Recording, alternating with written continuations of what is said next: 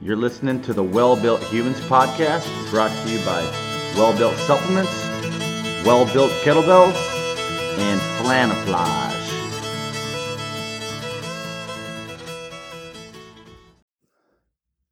Welcome, everybody, to the Well-Built Humans podcast, episode number 12. And we're just going to talk about kettlebell training and all the reasons why you should be using this fantastic tool. That should come as no surprise, as I am a huge advocate of the kettlebell.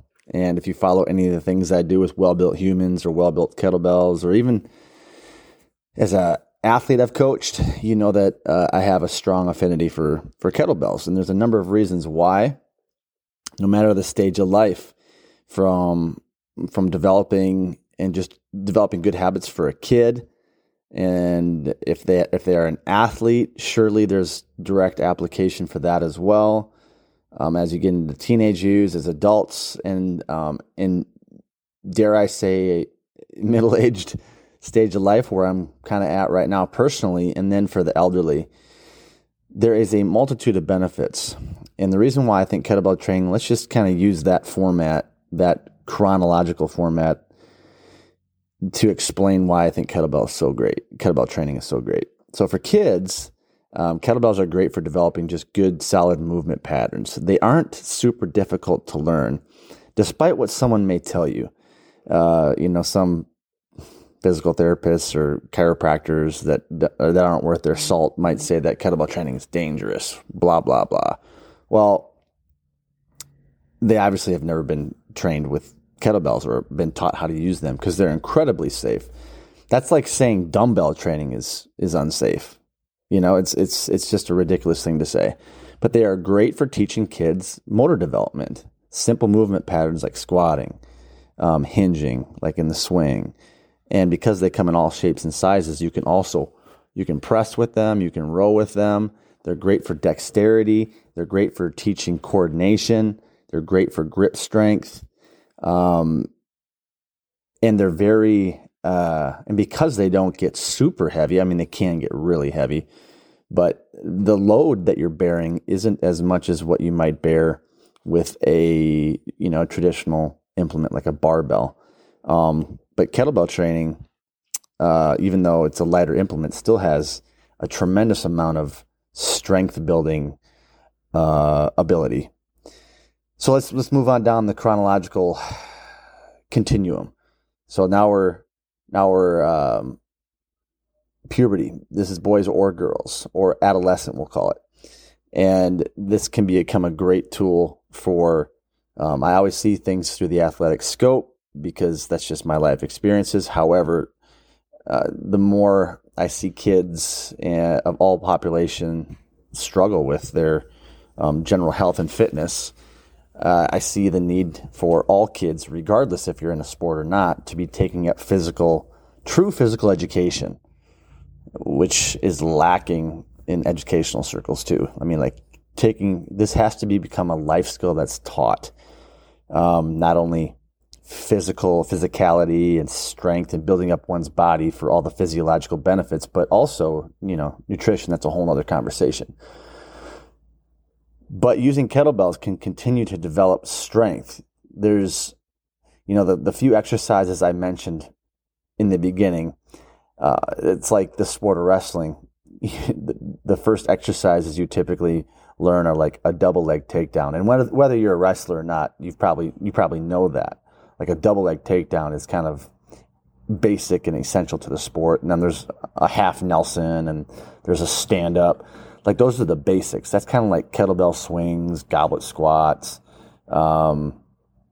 maybe even a Turkish get-up or something like that. But that's the tip of the iceberg. This iceberg is so incredibly deep. It's not, kettlebell training isn't just a strength tool. It's a mobility tool. I used to, in my master's program, debate, have healthy debates with people of other training disciplines. We had people that were yoga people, CrossFit people, traditional strength conditioning, which is where I was at the time. And we would have healthy discussions about topics about human movement and human performance. And the yoga people, obviously we're very biased towards yoga, which is all well and fine. But the problem with that is it's really hard to progressively overload with body weight alone or yoga alone. Body weight training can be quite challenging, but let's just stick with the yoga train. Kettlebell training blended with yoga, I call it meathead yoga, can be a great way to train mobility and flexibility. Flexibility is only as good as how you can use it in real life. So kettlebell training teaches you how to have strength at length through a wide range of motion, which is important for injury prevention, but also for performance. The more mobile, flexible, and if you have strength through those range of motions, the better athlete you're going to be. And then moving down the line to as an adult or middle-aged parent, the efficiency of kettlebells.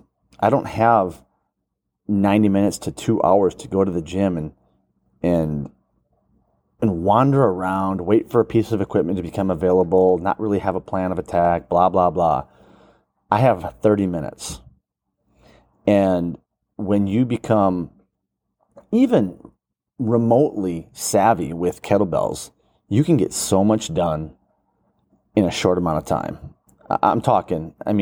With my kettlebell training group, we train for 30 minutes. The first 15 minutes of those 30 minutes is just warming up. We do some mobility stuff, we do some soft tissue stuff, blah, blah, blah. And then we get into our actual training, which is generally no longer than 15 minutes. Imagine that.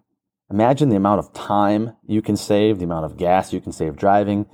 It just simplifies and streamlines life.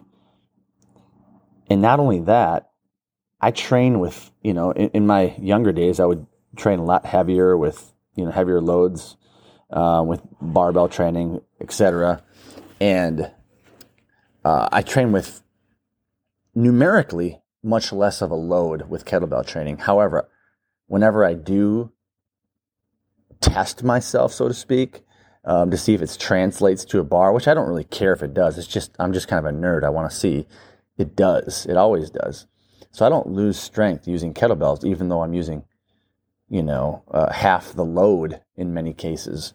So it presents not only a more efficient training method, but it also preserves strength and in particular, explosiveness better than anything I've ever seen or that I can see with my trained expertise. Biases may be coming through, but I just continually see that this tool as the premier tool because there's nothing you can't do with a kettlebell that can be accomplished through other means, with the exception of, if you're going to only have a kettlebell, you might want a pull-up bar. That'd be like the only thing that you might want to have. If you wanted to build the most economical gym, it's a kettlebell, or, as you get stronger, you're going to want to add to your kettlebell collection, and a pull-up bar. Seriously. And you could add maybe a couple of things, but the bare bones, that's all you need. You can accomplish anything. You can build the body of your dreams, or you could just be the most efficient, minimalist. I'm a busy dad, mom, 18 kids, grandma and grandpa with 75 grandchildren, because you've learned the skill of kettlebell training, because you've built up your body, because you have muscle that's preserving you, because you have bone that isn't frail, because you have grip strength that won't fail you, because you have balance and coordination that won't leave you. That's kettlebell training across the whole continuum. There's nothing that will beat it. I hope you enjoyed this reasons why you should kettlebell train, and I think I probably only hit the tip of the iceberg there as well. There's a mountain underneath all of that, but I hope you enjoyed all those reasons, and I hope it convinces you to pick up that piece of iron and start swinging it. Whether it's training with me, there's a lot of experts out there. Get with someone who knows what they're doing to teach you that way and get you on the path to living a healthier lifestyle. God bless.